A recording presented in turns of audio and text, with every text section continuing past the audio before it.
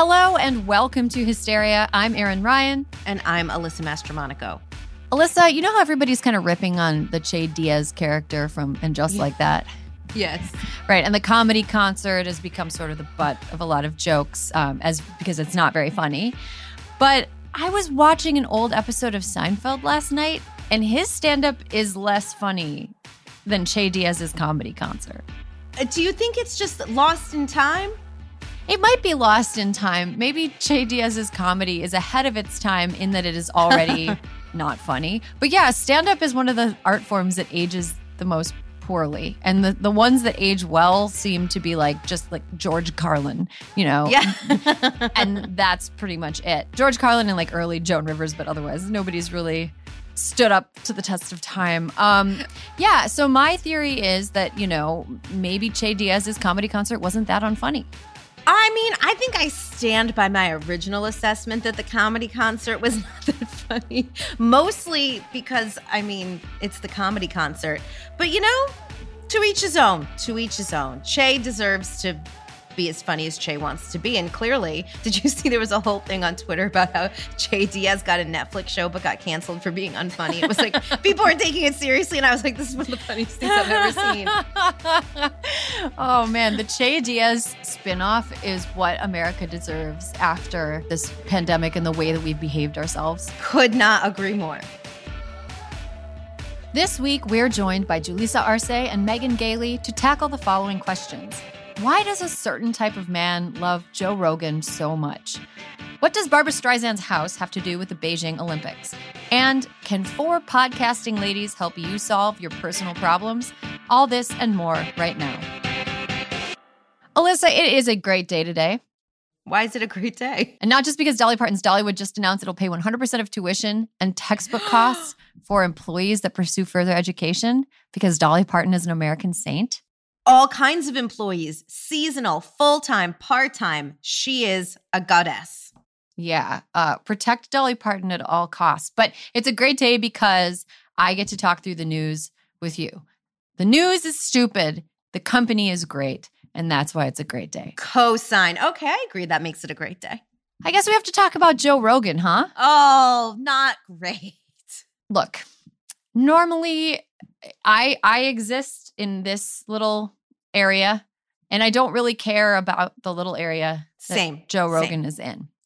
But a lot of people do care about the area that Joe Rogan is in, and I was thinking about it this week as there's all these stories about him in the news. And I was thinking about it in terms of how it affects me as a woman in America and how it is a reflection of sort of a larger social trend. Okay, so for listeners who aren't caught up, 70 episodes of Joe Rogan's incredibly popular podcast, The Joe Rogan Experience, were pulled from Spotify in the past several days after a montage of Rogan saying the N-word many, many, many times on his podcast went viral.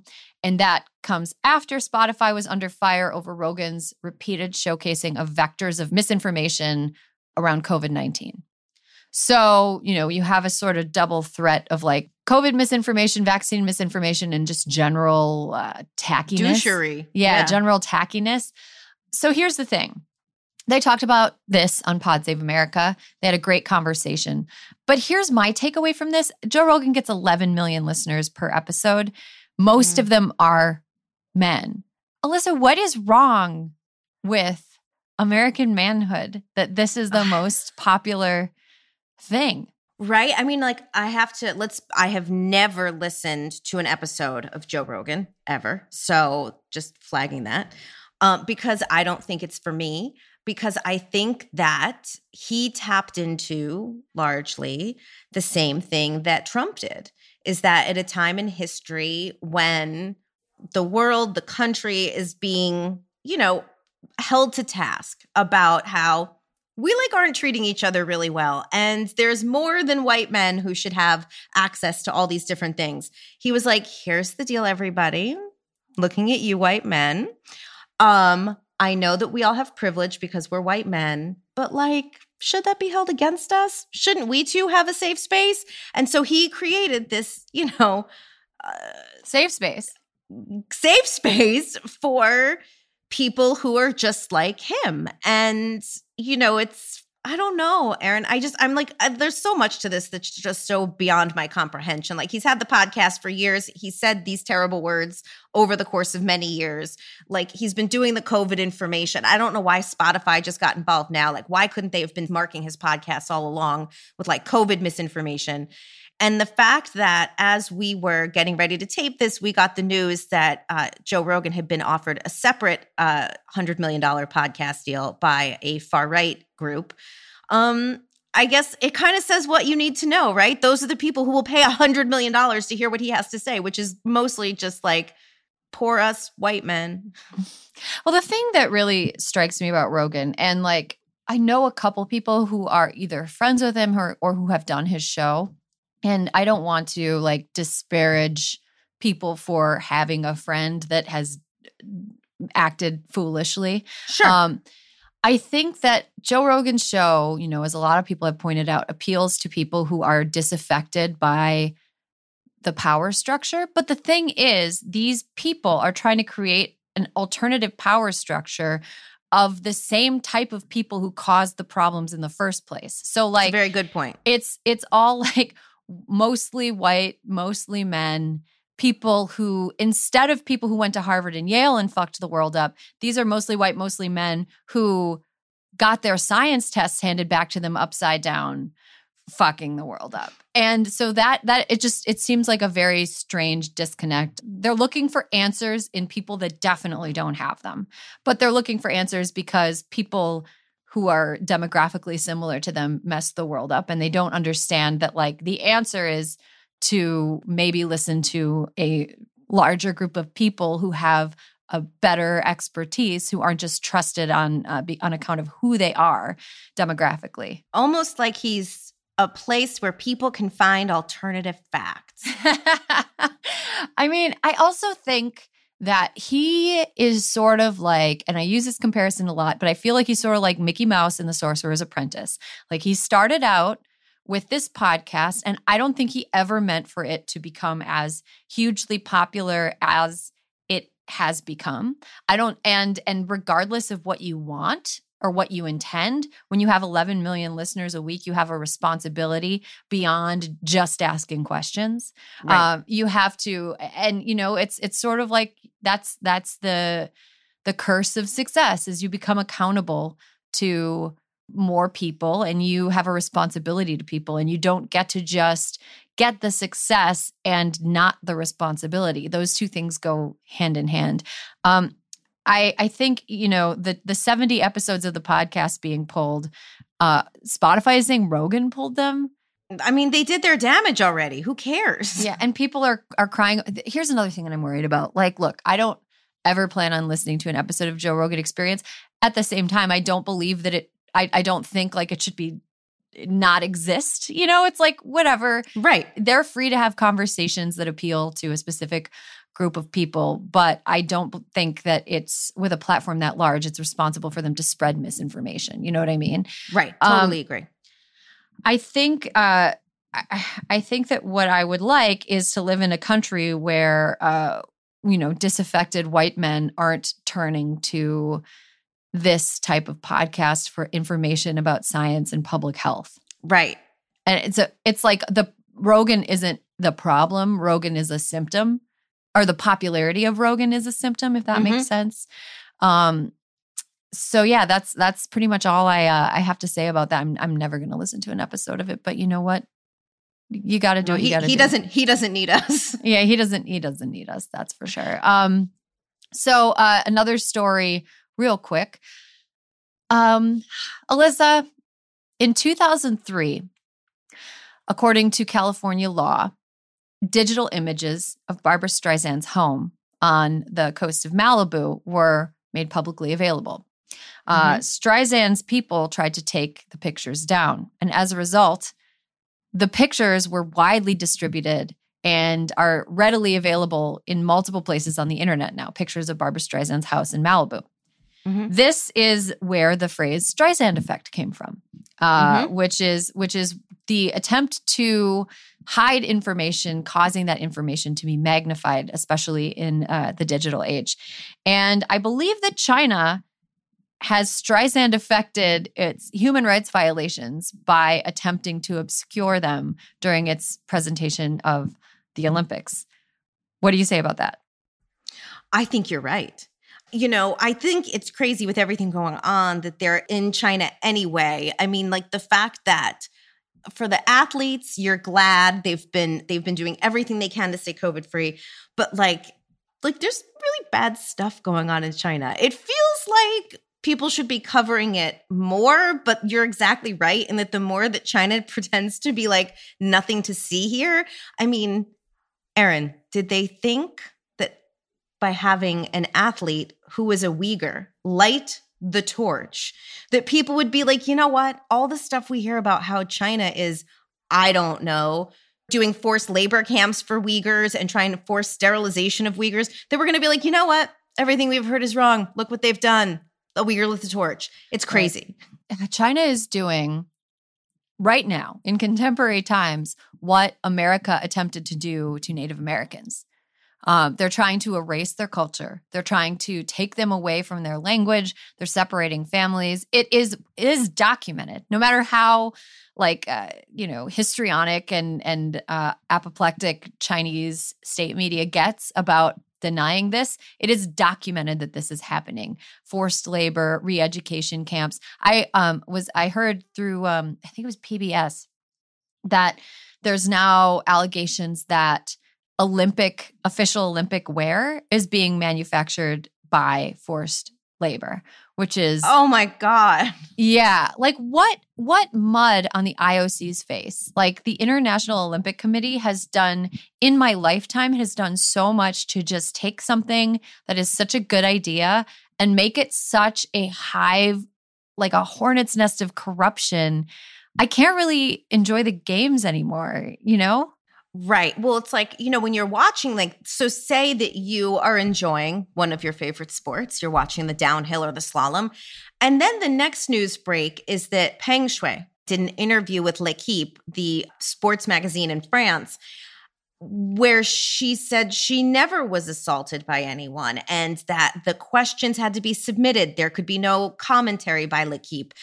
It's like, no, this is happening. Like, we know what happened to her.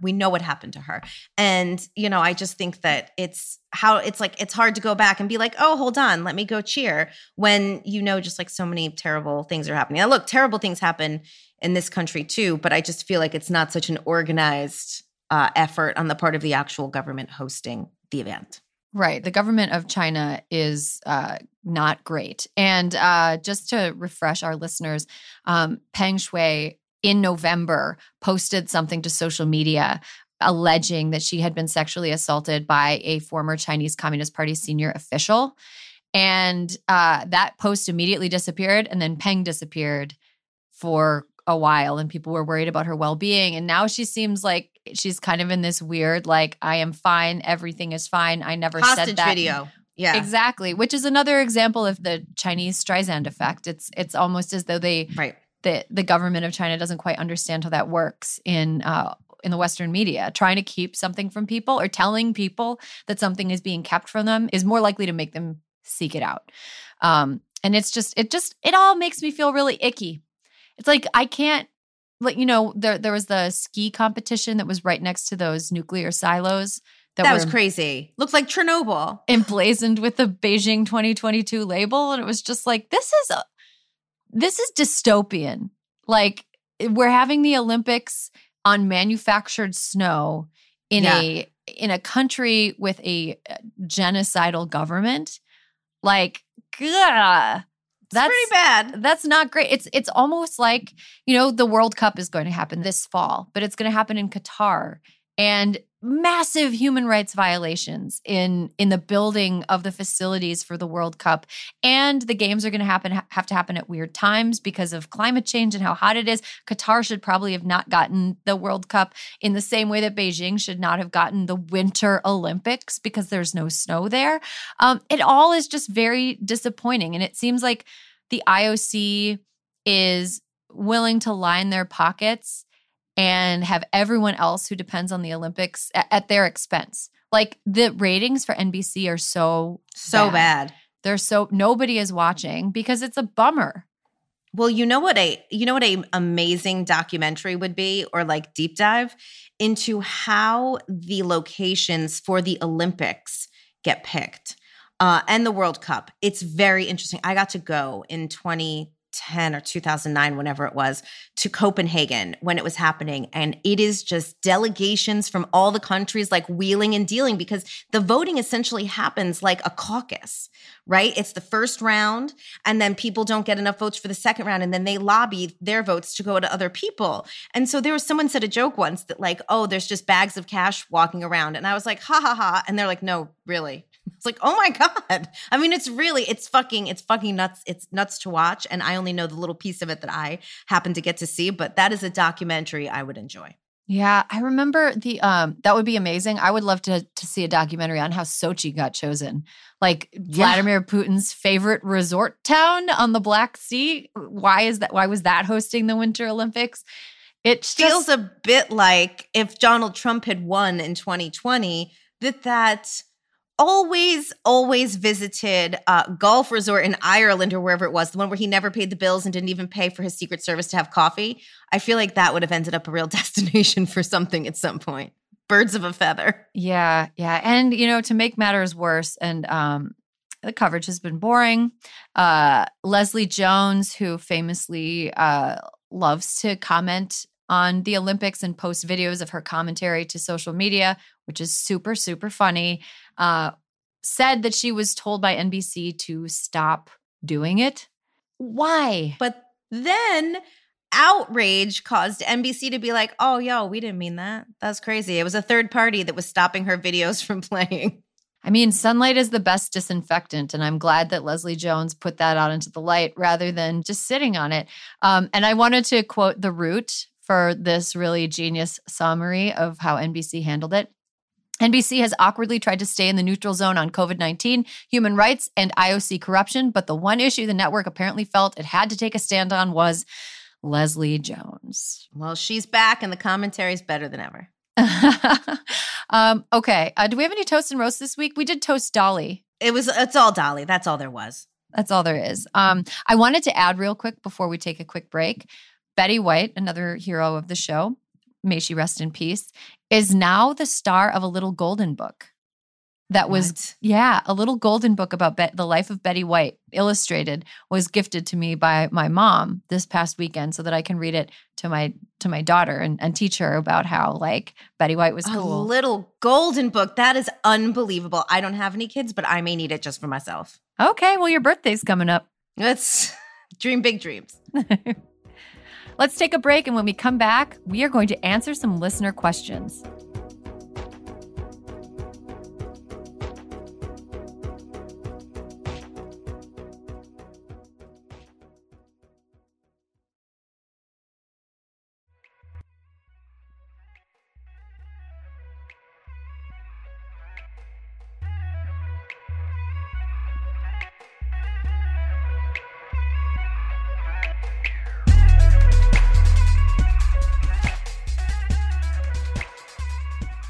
And welcome back. You're listening to Hysteria, the podcast equivalent of Justice Sonia Sotomayor interrupting Samuel Alito to tell him he's got bad breath. This week, we are going to do a special episode where we take your advice questions and we answer it to the best of our ability. We don't like unsolicited advice, but we love solicited advice. And I cannot think of a better duo to join Alyssa and me to do this. First off, she's a comedian. She's a writer. She does it all. You can subscribe, follow, and listen to her podcast, I Love a Lifetime Movie. It's Megan Gailey. Hello. Happy almost Valentine's Day and my birthday. Oh, what day is your birthday? The 17th. Oh. Yeah, I get packaged with Valentine's Day, but that's okay. That's an unfortunate holiday for somebody who loves like all things fun. Yeah, my niece's birthday is Valentine's Day. And I remember when she was born, it was like, oh no. But her father, my brother, his birthday's 9/11. And he was like, I don't want to hear it. Alyssa's birthday is, I think, on the 22nd, right? Mm-hmm. Oh, wow. Yes. Megan, I know your birthday because I keep track of all my February birthdays. Oh, it's a great crew. It's a great crew. Okay. And next up, last but not least, you can order her book, You Sound Like a White Girl, The Case for Rejecting Assimilation. It will be available to buy in real life on March 22nd, but why not just order it now? Julissa Arce. Julissa, welcome. Thank you. I'm so glad to be back. Happy New Year. This is the first time. Is it too late to say New Year's? I never know. I feel like it might be, but also I had COVID for like the first 2 weeks in January. So I feel like my year is just starting. So yeah, Happy New Year. Happy New Year indeed. Are you feeling better? Yeah, I feel better, but I definitely like have the brain fog thing that people talk about and the tiredness thing. And yeah, just you don't want to get this shit. It's bad. Like I definitely did not just have a cold. It was way worse than that. Yeah. Well, I'm glad that you're feeling good enough to be in front of your beautiful pink wall and on a microphone to answer our listener questions.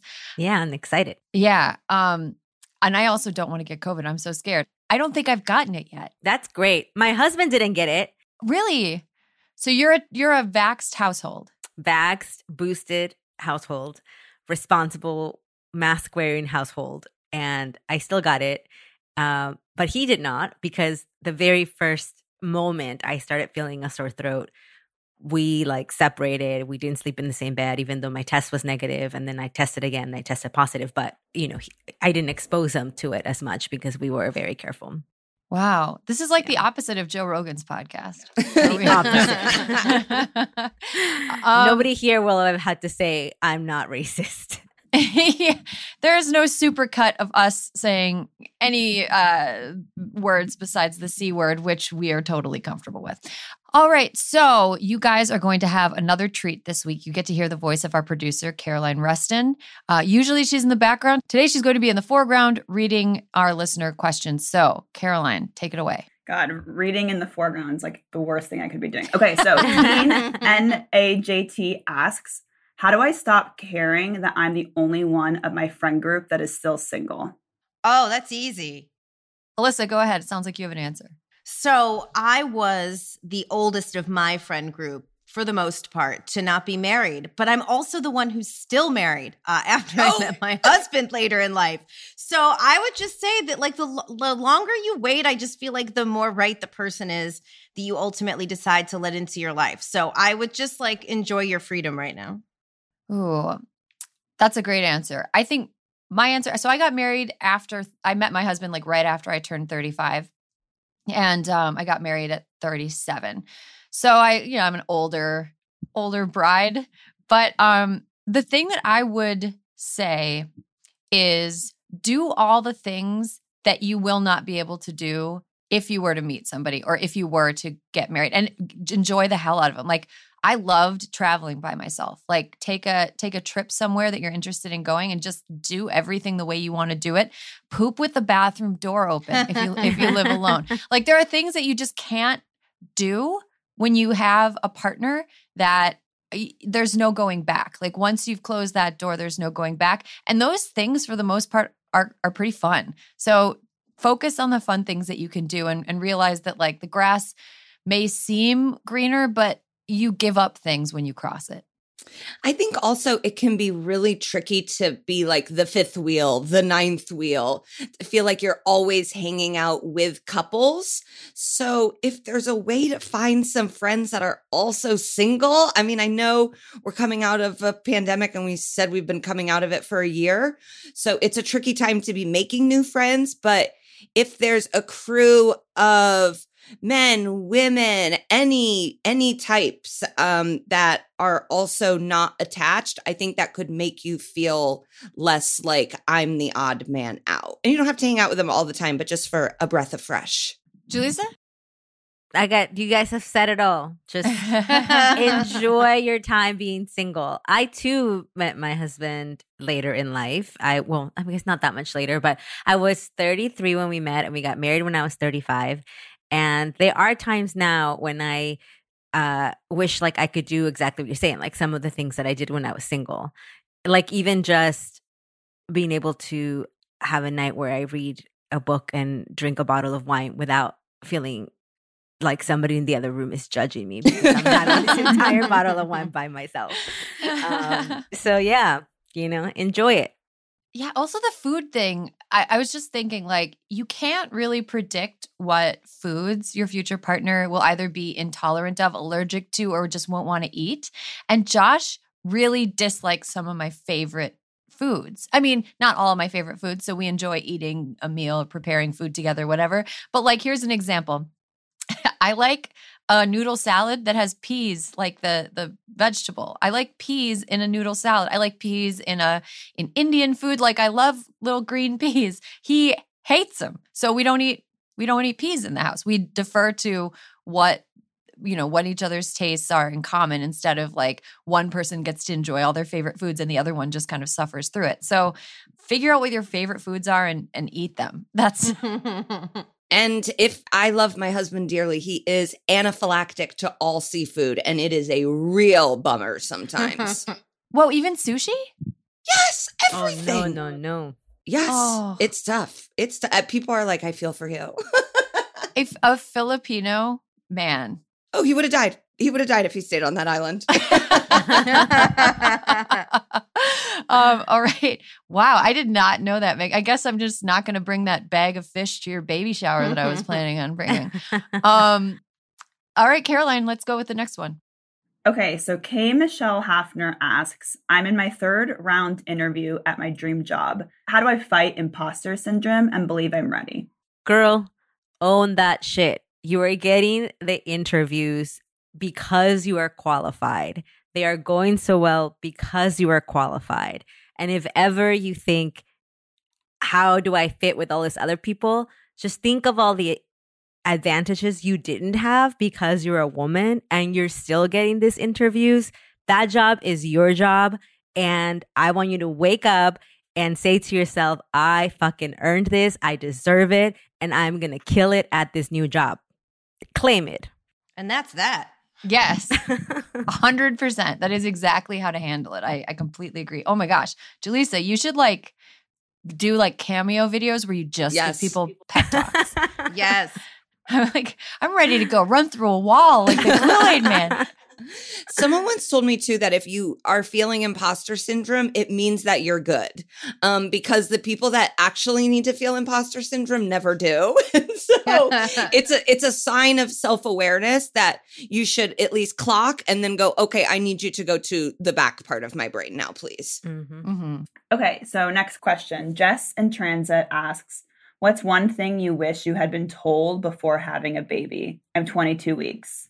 Oh, well, I'm new to it. I'm new to the baby game. She's only 3 months old. I honestly think that being reassured that it's okay to have moments where I am very unhappy is okay. Like it is okay to not like be 100% happy all the time. And I think our expectations of motherhood are that you just are like, this sweet, delighted person, making all the birthday cakes and wrapping all the presents from Santa and doing all the like invisible behind the scenes work and loving it. But it's not, you don't have to love it. Like you just have to love your child. You don't have to love cleaning their poop up. You just have to love them.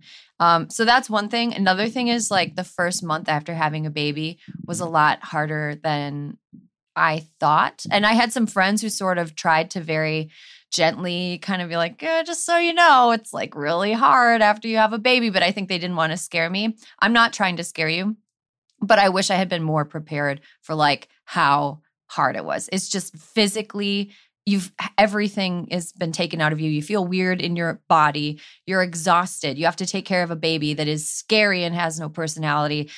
Sometimes you have like things, there are parts of you that are healing that you never really wanted to rip. And like, I'm not trying to scare you. But it is a concentrated month of a really, really tough time. And once that is over, things start looking up. And it's not the same for everybody. So like people give you advice, telling you that this is always going to work. This is always going to work. It's nothing always works for everybody. That's just the nature of this. But I think being more prepared for the postpartum month was something that I wish I knew. And then also giving myself permission to be like, you know what? I'm really unhappy right now. Just to admit that to myself. I think giving myself permission to do that would have alleviated some of the guilt I felt around it. But yeah, it's great so far. I give it a 7 out of 10. 7 out of 10 having a kid. Erin, you go into detail in your latest newsletter about the quote unquote fourth trimester, which even though I don't have kids, I found very interesting. Oh, thank you so much. Yeah, I've been enjoying writing about it. I think writing about it, even when I've been tired because I have to do it because I have a contract, but the act of writing has been really instructive for me. And I'm really glad I preserved how I felt in writing. Like, so, if you're a person who enjoys writing, maybe writing stuff down will be therapeutic for you for sure. Okay. MF Dauble asks, how do you make female friends over 40? But let's just say like over like college age in your adulthood. Get a podcast and have really cool women who you think are neat and have a lot to say, and get them on the show as co-hosts. And then eventually over the course of several years become friends who text each other from the toilet. That's, but I mean, seriously, I throw it to you three because that's something that I have a difficult time with as someone who's sort of introverted anyway.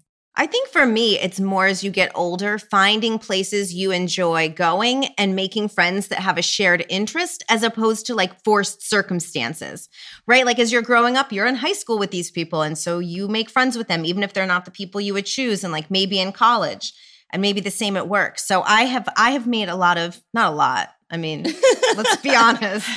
I would write a newsletter about how to shed friends as you get older so that you can really focus on the good ones.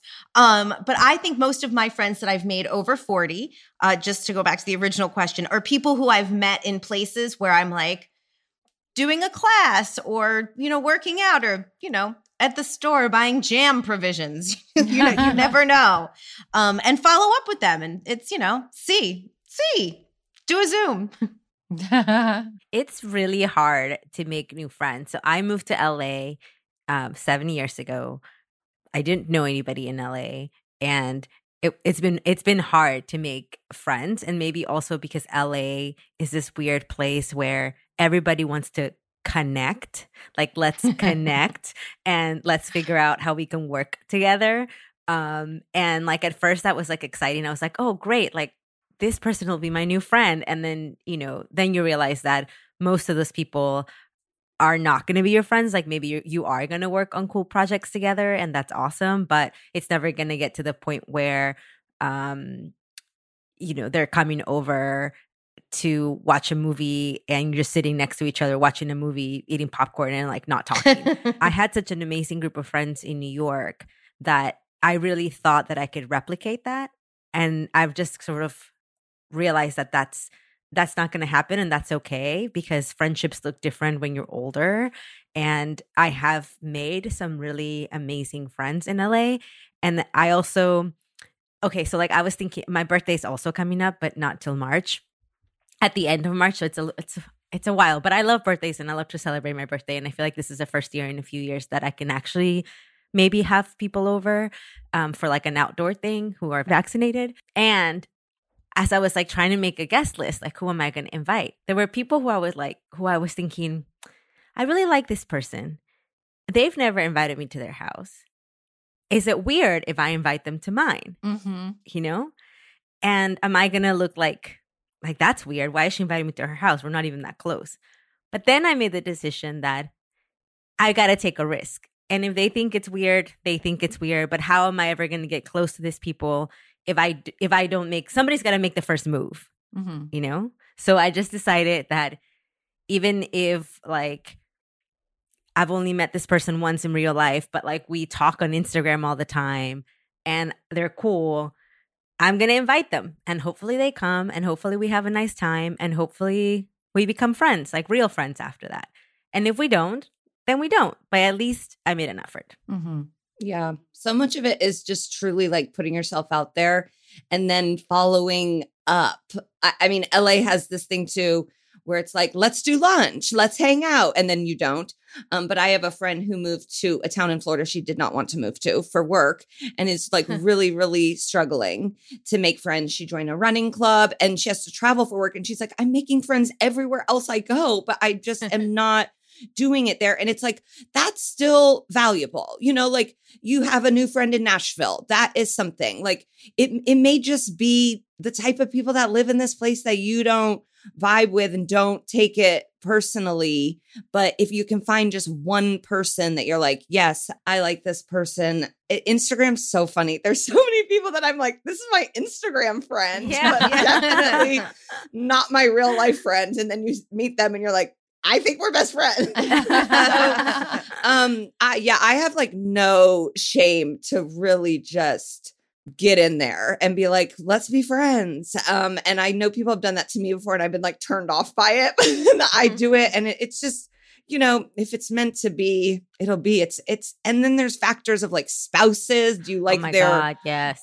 And sometimes you just got to not like some people's spouses.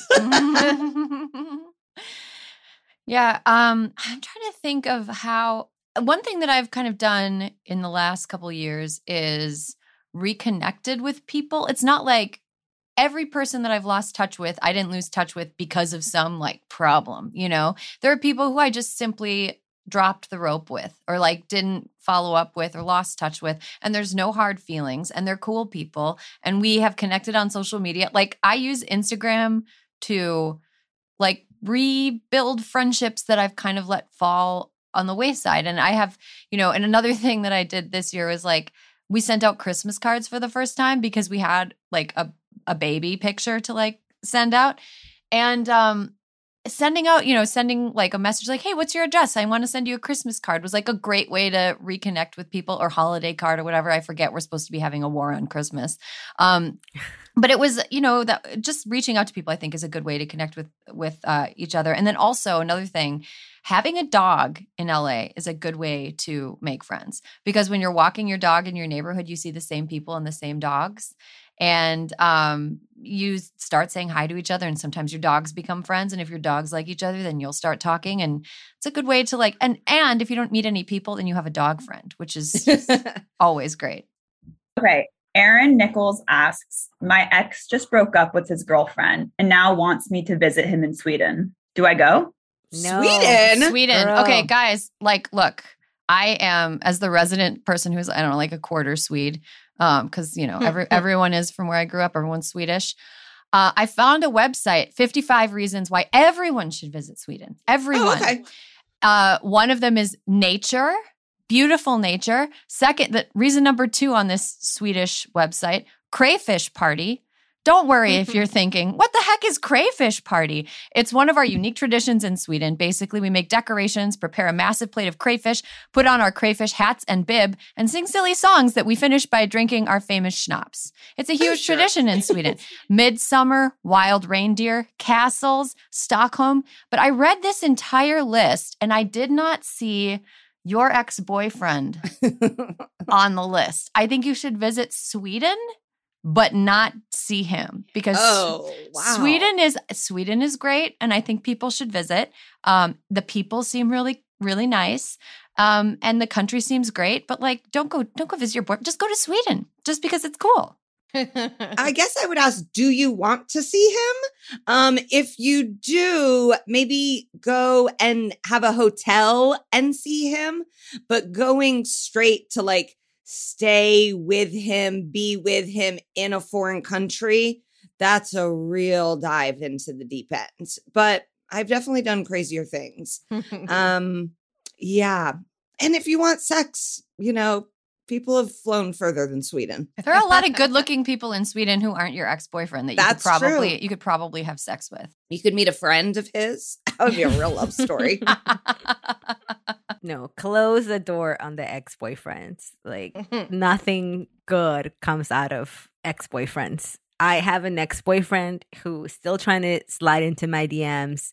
What? You're married? Exactly. And he is too, by the way. Whoa! Yeah. Nothing good comes out of seeing ex-boyfriends. So just close the door.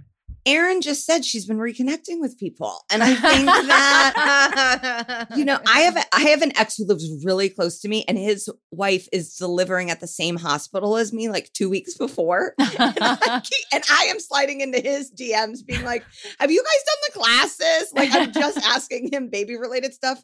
And it's like pretty apparent that he does not want to be my friend. And I told CJ, my husband, I go, I think he's still in love with me. And CJ's like, yeah, I'm sure that's what's going on, Megan. Okay. Yeah. Lenastic asks, I'm a first-time boss. Any tips for success? I'm about 10 years younger than the people I supervise. Wow. That's tough. You know what? I haven't been like a boss in the conventional sense, but I have been like up on the masthead high up enough that people had to like listen to me, and I was like giving out assignments at a publication or whatever, and supervising their work. I have always found, and this is not like a comprehensive thing at all, but I think showing your employees that you care about them personally, like remembering when their birthdays are, and doing something nice for them that's appropriate for what their personality is. Like if you have a coworker, if someone working for you has a birthday, but they don't like big parties, to just like very like slyly slide them a happy birthday card or like a happy birthday message, just to show them that you know who they are and that you care about them. I think is really important. I also think modeling the type of behavior that you want your workplace to be is really important. Like I've had bosses who expect certain things out of their employees, but then don't act that way themselves, and I think that it's really important to just model what the environment is that you want. Those are the two things, is like remember personal things about your coworkers and be the employee that you want them to be. And I think too, on top of that, because I did find myself in a situation once where I was the boss of people who either had issue area expertise that far exceeded my issue area and were also, 10 to 20 years older than I was. And I led with curiosity, things that I didn't know. It's like if people, like I don't know this person who's asking us the question, I don't know their exact circumstance. But for me, it was like I knew that the people who I was supervising now had been doing their jobs for a long time and that they must be pissed that this fucking Care Bear was going to be their boss. And so I just tried to be like, instead of going in and trying to show them how much I knew, I more tried to query them about all the things that they knew, but not putting myself in a subordinate position. Like I needed them to tell me everything. It was just like, I found it a way to sort of like build camaraderie and teamwork, that they understood I valued what they had been doing for such a long time.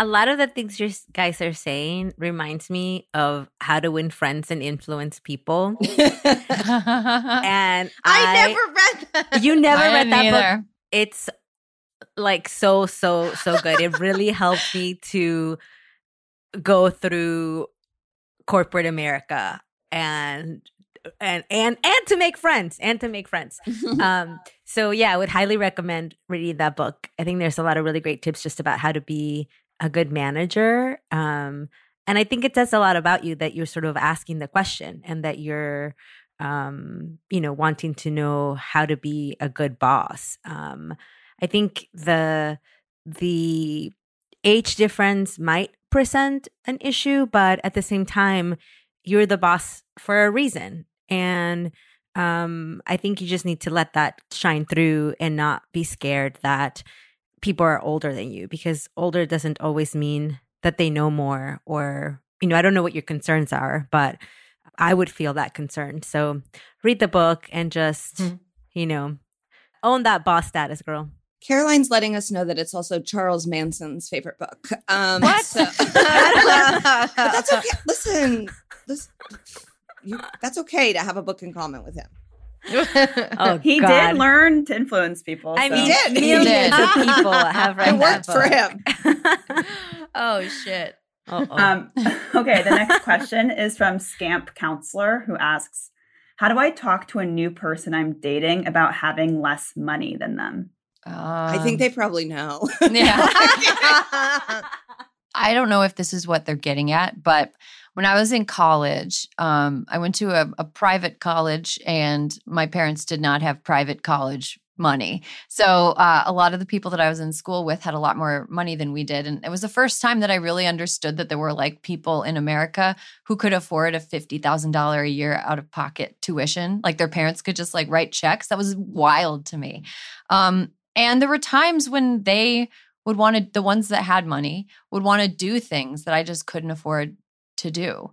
And it was so awkward. I don't know if I have any advice, but I do have like some solidarity, like that feeling of being like, oh, I can't go to dinner with this big group of people and have all this fun, or I can't go on this ski trip. I can't do this. I can't do that because of money. I think what would have been easiest if I would have just cleared the air from the beginning and been like, I'm poor. I can't do it. And like, just let that be the truth. Alyssa, you're nodding as well. I agree. No, I agree. Because Erin, when I went to college, I was blown away. Someone asked me at the University of Vermont, my first couple of weeks, like who the richest people in my town were, because I clearly didn't come off as someone who was rich. And so I was like, I don't know. I think it's the equine vet in town. Like, I don't know. But these people had not just write a check and go to college money. They had like got a Pathfinder because it was the 90s for getting into college, right? And that's just like, and I got to be honest, even if my parents had that kind of money, it's not how they would have spent it. That's just not how they were.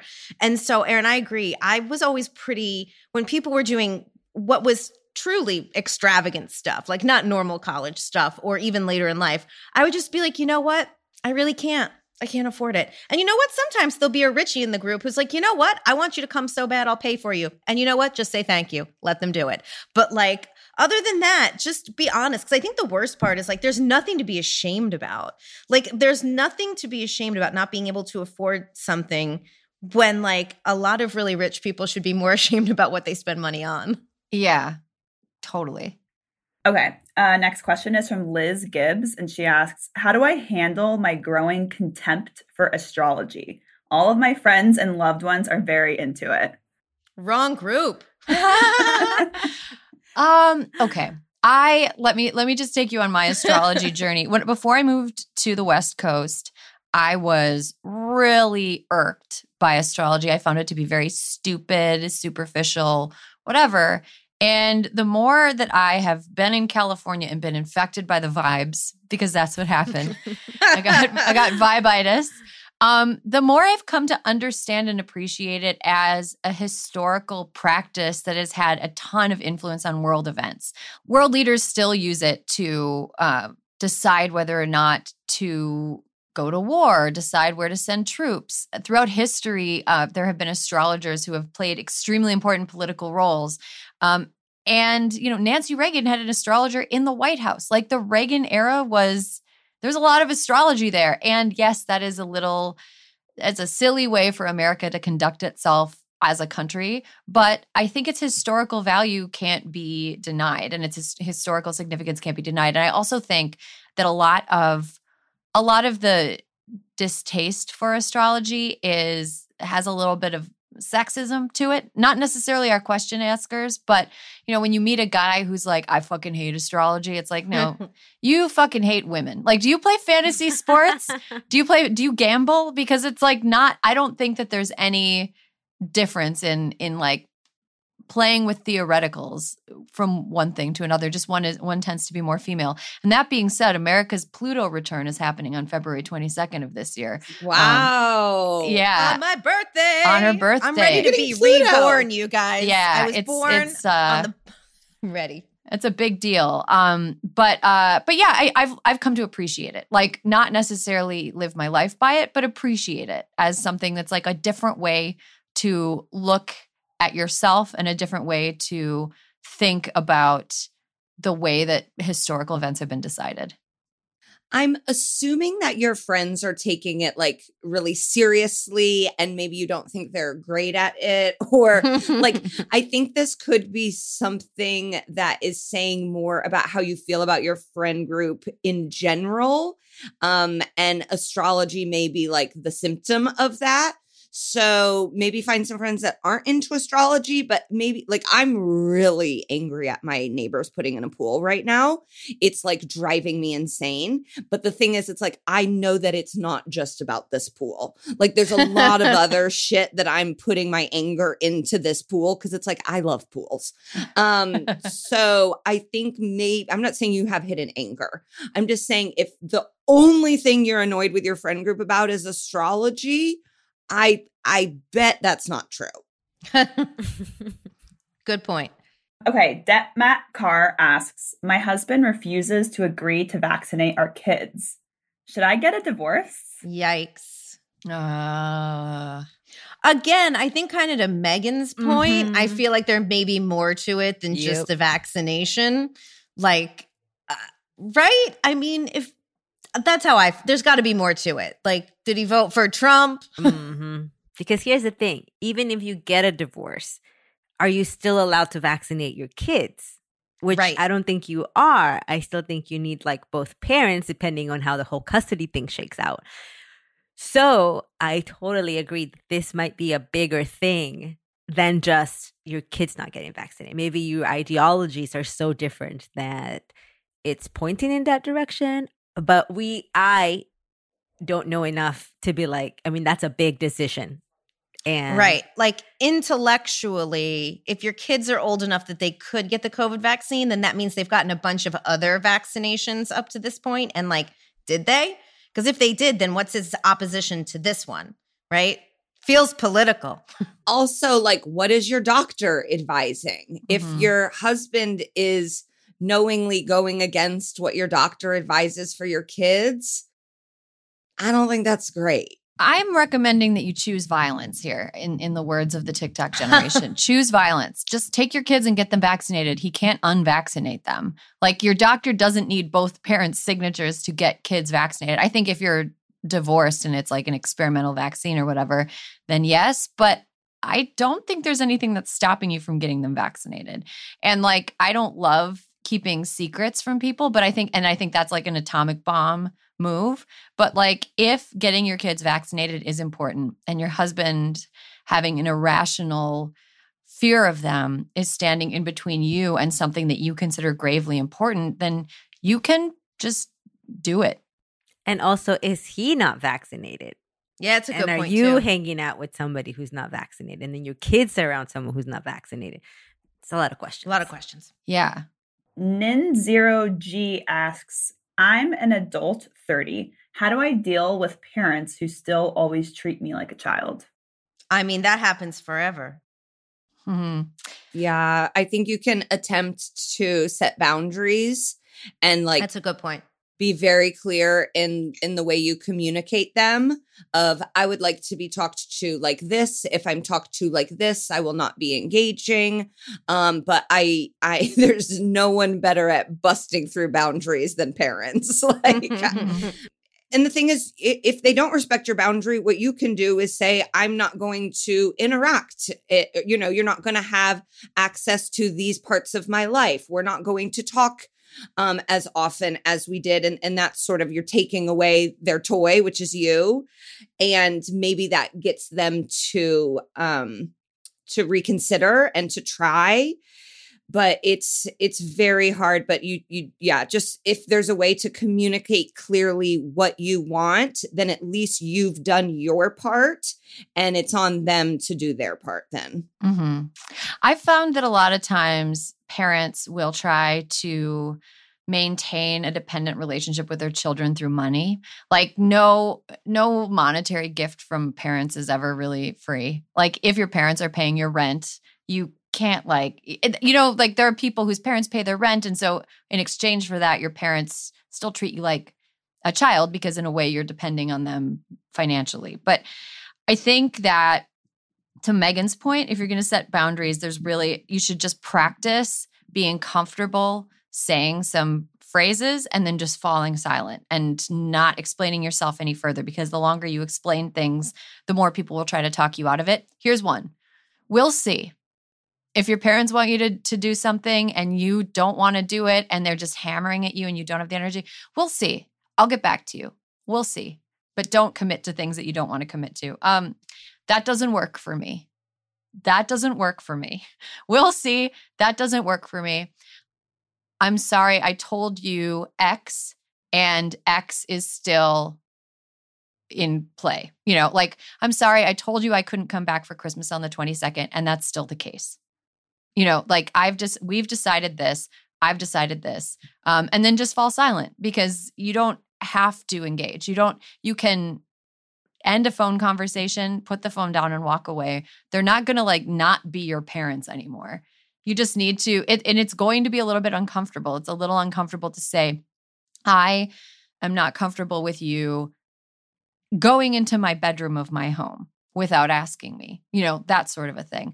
I am not comfortable with you showing up unannounced at my house on a Saturday morning. I am not uncomfortable, you know, I'm not comfortable saying those things and then being okay with the fact that it's going to be a little weird. But then like a few days later, they'll forget. They're your parents. They love you. Those phrases really like hit me in like my sternum. We'll see. I was like, whoa. I have got nothing to add to this question because I have had the opposite experience. I feel like I've not been treated as a child since I was like 11, when I had to start translating documents and changing my baby brother's diapers. So no idea what this is like. But what Erin said sounded like the right thing. Kelsey asks, how do you deal with the real, inescapable biatch at work? Oh, God. Alyssa, I feel like you know the answer to this one. I mean, look, when it comes to the biatch, I feel like you just got to kill the biatch with kindness. I mean, that's the only thing, because it's like, look, I don't know what kind of person you are. The fact that you're asking the question leads me to believe that you yourself are not also a biatch, because this woman's behavior concerns you. And so I would just try to kill her with kindness and just like rise above at all times and just try to outwit her. Because usually there's like no other way unless you get into a like fight. And I don't even know that. I feel like, again, because you're asking the question, you don't want to take that tact. So I would just try to kill the biatch with kindness. I'm just loving the use of biatch here. Do you remember in like 2010 when we like the feminists decided that we're not using the word bitch anymore? And then by 2012, we were like, yes, we are. We love bitch. That's a great multi-use word. But I think we needed to take a beat between 2010 and 2012, recalibrate bitch, so that we understood it was like a universal word to apply to pretty much anybody. We reclaimed the bitch. And the biatch. Yeah, I think Alyssa's right. And I hope you have another friend at work that knows she's a biatch, so at least you guys can roll your eyes. I think kill her with kindness to her face, but then document every time she's a biatch behind her back. You need to like be the good and the bad cop, because if you're nice and what happens is she responds in ways that are detrimental to the workplace. Like, I'm not talking like she was mean to me and gave me a mean face. Like, whatever. That's not something that you can like report. But if she's doing things like, you know, saying things that are bordering on harassing, if she's doing things that are insensitive to racial or ethnic groups or sexual orientations, if she's doing things that are in violation of company policy, then it's good for you to document those things. And you can always write down, you know, like just for your own edification, like how she acts toward you, so that if she ever does try to be your friend or want something from you, you have a list of reasons why you shouldn't go out of your way for her. That's very good advice. Okay, this is the ender. Bran asks, where do I find a good fucking bra? Girl, if you find it, let me know. We should just not wear bras anymore. Like, just free the titties, let them bounce. Like, yeah, I will say, you know, lately I have not been using like wire bras anymore because they're always uncomfortable. Like always, like always something hurts somewhere. No, I mean, I've tried different sizes, different brands, but I am really into the bralette. I love a good bralette, and Target has some really, really good ones, very inexpensive ones. So you can try, multiple different kinds and see what works for you. I have to be honest, since COVID, I haven't worn a real bra. I've gone to the Hanes Her Way sports bra or Fruit of the Loom. And I don't want ones with extra support. I want the ones that are just cotton and will ultimately fall apart after being washed 45 times because that's how, and then you'll keep wearing them because they're even more comfortable. But yes, that is my bra of choice now. Hanes Her Way and Fruit of the Loom. During pregnancy, I've been wearing these like maternity yoga tops from Beyond Yoga that have a built-in bra that are really comfortable. And then I have a couple bras. I think the company's called Lively, where I also have some bathing suits from, but non-wireless. I am, and my boobs are like expanding by the day, as is my rib cage. And so I'm going through a rapid growth that I wished would have happened in 8th grade, honestly. And so it's like nothing is like fitting right. It's just, I am kind of, letting, as I'm calling them to my husband, I'm letting these big hogs fly. Bras are always tricky because there's no good universal advice because everyone's boobs are different, even though many brands design bras as though everyone's boobs are the same, which is like deeply, deeply irritating. I've had good luck try like ordering way more than I need in a bunch of different sizes before and then just returning the ones that don't fit. Which can be a little annoying, but I've figured out what size I've worn during these different phases of like pregnancy and post-pregnancy and stuff, because like Megan, it has been like a carnival of horrors between my neck and my navel. So yeah, that's one thing. If you're looking for like pretty lingerie in inclusive sizing, there's a lingerie blogger that I follow on Twitter called The Lingerie Addict. And she's always posting like this really pretty stuff from brands that are just like beautiful and different types of bodies and different types of sexual orientations. And she seems to be pretty knowledgeable. So I think that there's like good lingerie bloggers who tend to write about this exact problem. And if you read enough of them, you'll probably find something that appeals to you and works for you. If we're talking about sexy lingerie, Savage Fenty. Highly recommend. Their shit is so good, so pretty, so comfortable, and it's sexy AF. Amazing. Valentine's Day, tie-in. There you go. Okay, that is all the time we have for questions from you all. This is always so fun. I love solicited advice episodes. And next time, hopefully we can do it where we're all in the studio together, because I feel like knowing glances and like micro expressions that women exchange are really important in answering advice questions. But this was really fun. We're going to take a quick break. And when we come back, I feel petty.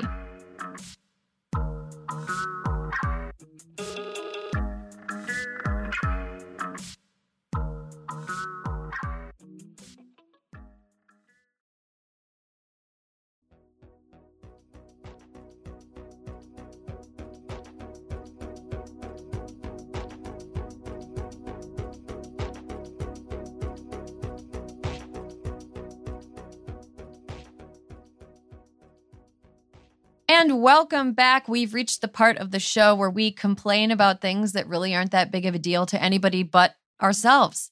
I feel petty. Megan, what are you feeling petty about this week? So I am now uncomfortably in my 3rd trimester, and I hate everyone. Women, I'm actually like good with women. We went to a Lakers game last night, and a security guard was like, "Don't go through the like ding ding ding thing," and I'm like, "Okay, I think that's made up." And then like a woman like touched my belly. I didn't know. A lady in the hallway was like, "Oh my God, congrats!" Like they were being so nice. And then every man is so fucking worthless. Like not moving out of the way. I was like going to the bathroom and the guy next to me didn't stand up. And so it's like, I'm just barreling through like a Mack truck at this point. Like, because there's no pain greater than what I'm feeling in my body. So if a fucking loser brushes off of me, it does not matter to me. So I am full steam ahead. If you do not get out of my way, you are getting all of my weight and my baby's weight barreling down on you. And I just, there's no greater place to go to be like, men are a failure than crypto.com arena. I mean, it is just a crew of the worst dressed fucking idiots you've ever seen in your life. Ever. But I had a really good hot dog. That's what's important. Solidarity, Megan. When I was like super pregnant, I was like, holy shit, are men worthless? Like there was 25% of them, like in the general population, were total sweethearts, like super nice, like clearly grandfathers or close to people who had been pregnant or, you know, whatever. And were super nice, like offering to help carry my groceries or getting somebody at the grocery store to help me and all that stuff. But then 75% of them, total assholes, like unbelievable assholes. It's like, wow, I bet your mother regrets going through this for carrying you. I had a woman not hold the door for me the other day. And it's like, you fucking biatch. Like, what is wrong with you? Oh my God. See, this is why I think that they should issue us special vests for postpartum so that people know that we're in just as much, if not more pain than we were when we were pregnant. And they should be even nicer to us. We should get like special postpartum parking spots. We should be able to like stand, like have places to sit while we're waiting in line for things. It's like truly wild. I feel like I'm going to wear those diapers out on the outside. So people know. Like damn Donald Duck waddling around. Because, yeah, people are really, really starting to piss me off. All right. Well, let me know next time it happens and I'll go there and like punch him for you because I feel your rage. We're close now. We can meet at the snake park and turf war. Yeah, that sounds great. Okay. Julissa, do you want to go next? Yeah, I'll go next. Okay, so I've been watching the Olympics and sometimes though I fall asleep and then I have to watch the replays on Peacock. And first of all, I did not know that we subscribed to Peacock because who subscribes to Peacock? But apparently we do. And so I was like, okay, well, at least I'm glad I have Peacock to watch the replays. So then I started watching the replays and there is no announcer on the replays. Like, it's just silence. It's just total and complete silence. And it doesn't make any sense to me because when you watch it live, there's a person who's commentating on what's going on. And then on the replay, there is no one. And then NBC has the audacity to tell Leslie Jones to stop commentating on the Olympics. And it's like, fucking hire her. You could at least hire her and put her on the Peacock replays. Like, hello, Miss Business Opportunity. And why do I have to watch the replays with no sound? Julissa, I thought my Peacock was broken. No. This whole time I stopped watching because I was like, what the fuck? I'm like, I was so mad. I went online. I tried to fix it because like I had a problem with HBO and subtitles for a long time. So I thought it was the same kind of issue. I didn't realize it was on purpose. I thought my Peacock was broken. No, it's on purpose. And I'm like, why? I share that petty. Why? Ugh. Why do I have to watch this with nobody talking? I mean, half the time I don't pay attention to what the people are saying when they're talking because most of them are boring. But I still like to have the background noise, you know? So yeah, anyways, I agree. That's what I feel very petty about. Have you noticed that they also in the titles give away what happens in the highlight? They'll like, so I'll want to watch like, oh, what happened in whatever. And it'll be like Nathan Chen sets record. And it's like, I mean, like I already kind of like, or it'll say like some like more obscure sport that isn't in the headlines. And it would be like U.S. skiers heartbreak. And it's like, well, now I don't have to watch because you gave it away. Yeah. And also when you're like fast forwarding and rewinding, because I was actually trying to find Nathan Chen's performance, it took me an hour because there's no little like preview of what you're fast forwarding to. So I had to like fast forward, stop, make sure I hadn't missed it, fast forward stop, make sure I hadn't missed it. I hate the whole Peacock app. I don't know why we subscribe to it. How is NBC so bad at Olympics? They've been doing it for so long. For years. You've had so much practice. And like every time I'm like, maybe this one, maybe they'll figure it out. No. It's so bad. It's so bad. I have something that I feel petty about this week, and it's really minor. And I'm sure that one of our listeners knows the answer to this, and it's still going to annoy me regardless of what the answer is. Why isn't the default setting on my phone like low battery mode? I don't want to be in like battery wasting mode, you know, like I want my phone to always operate on low battery mode, even when I have like 90% charge. Right, because you can't tell the difference. Yeah, I've never been like, ooh, the performance of my phone has suffered. I noticed that the battery lasts longer, but like, what's the point of regular battery consumption when it doesn't really affect me, the user, and it makes my phone last longer? Why isn't that the default? And when I charge my phone, why does it switch to like, oh, you know what? You can just consume regular amounts of batteries when I hit 80%. No, low battery mode all the time. That's all I want. I don't want high battery mode. It's a stupid mode. Anyway. I agree with that. I've set everything to such low brightness because, you know, that saves things, that I was like, something's wrong with my eyes. My husband's like, your phone is dark. That's why. That's my equivalent. But I couldn't agree with you more. Low battery mode all the time, because I would like to leave the house and not worry that my phone's going to die. Exactly. And it should just be automatically like that. I shouldn't like unplug it from my car and then like all of a sudden 10 minutes later it's at 48%. Like, what the fuck? So dumb. Alyssa, what are you feeling petty about? So mine is a bit Olympics. It's not a bit. It's Olympics related. So to Jaleesa's point, I was like, Nathan Chen, got to see what he's doing. I love ice skating. Okay. Ever since Midori Ito landed the first quad in competition, I mean, I have been hardcore ice skating like my whole not even adult life, like since I was in elementary school. And I was so excited to watch Nathan Chen, and he was incredible. But why didn't he pick jazzier music? Like, it was so hard to get into I was like, I know he's killing it right now. I know he went from a quad Lutz into a triple toe loop or whatever it was, and that is super impressive. But it would have helped with like more crescendo music instead of like La Boheme. And I know that like, that's what they like to use. And I went down the rabbit hole. I went down to the Battle of the Bryans with Boitano and Orser in 88. And like, even theirs was a little jazzier, but I'm curious if there is like a disadvantage or a prejudice against using like more popular music with judges, because I just feel like I could potentially start a business where I just advise people who want to ice skate on good music.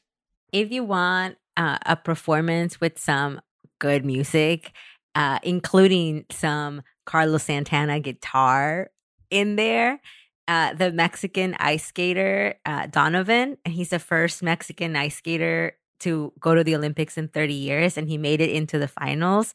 He had like some Carlos Santana, some like upbeat music, and also he's like the cutest little thing. Like, I am so obsessed with him. I'm going to check it. I'm going to check it out. Oh, man. But like, remember when people in the stands would be clapping along with the music? I mean, it's like, I know that that's maybe a bygone era, but still, Nathan Chen, I hope he has something peppy for his long program.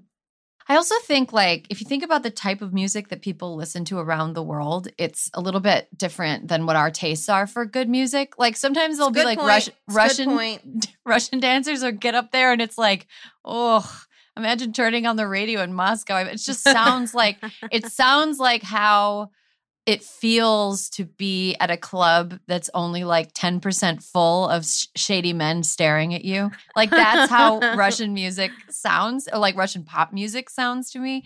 Eurovision music, none of it is like, whoa, this is really genuinely uplifting. It's all corny as fuck. So I feel like good music, yes, but like with somebody with taste that's a little bit more elevated than like corny radio. I don't want to be like too America-centric, because that's not what I'm asking for. I just mean some beats, some crescendo. Like, just, it doesn't have to be like Whitney Houston, but you know, just something that's a little like, I don't know, got a little pizzazz. Some pairs skated to Janet Jackson, which was cool. That's why I guess it was more Nathan Chen specific, who was incredible, did get the highest score, 113.97 or something. And I'm rooting for him. I just feel like he has a lot inside that he could let out even more. That is extremely, extremely petty. And that is why this segment exists, Alyssa. And that's all the time we have for the show today. Thank you, Julissa Arce and Megan Gailey, for stopping by to answer listener questions. Thank you to Alyssa for being my ride or die per usual. And thanks to all of you, the listeners. There will be more hysteria for you next week. I am from another planet. This nation, fuck Janet. But these girls gotta fan it. Y2K, email and scan it. Don't take no for an answer. Hysteria is a Crooked Media production. Caroline Reston is our producer. Our executive producer is me, Erin Ryan. Alyssa Mastromonaco is our co-producer, and Brian Semmel is our associate producer. Kyle Seglin and Charlotte Landis are the sound engineers, and our editor is Sarah Gibalaska and the folks at Chapter 4.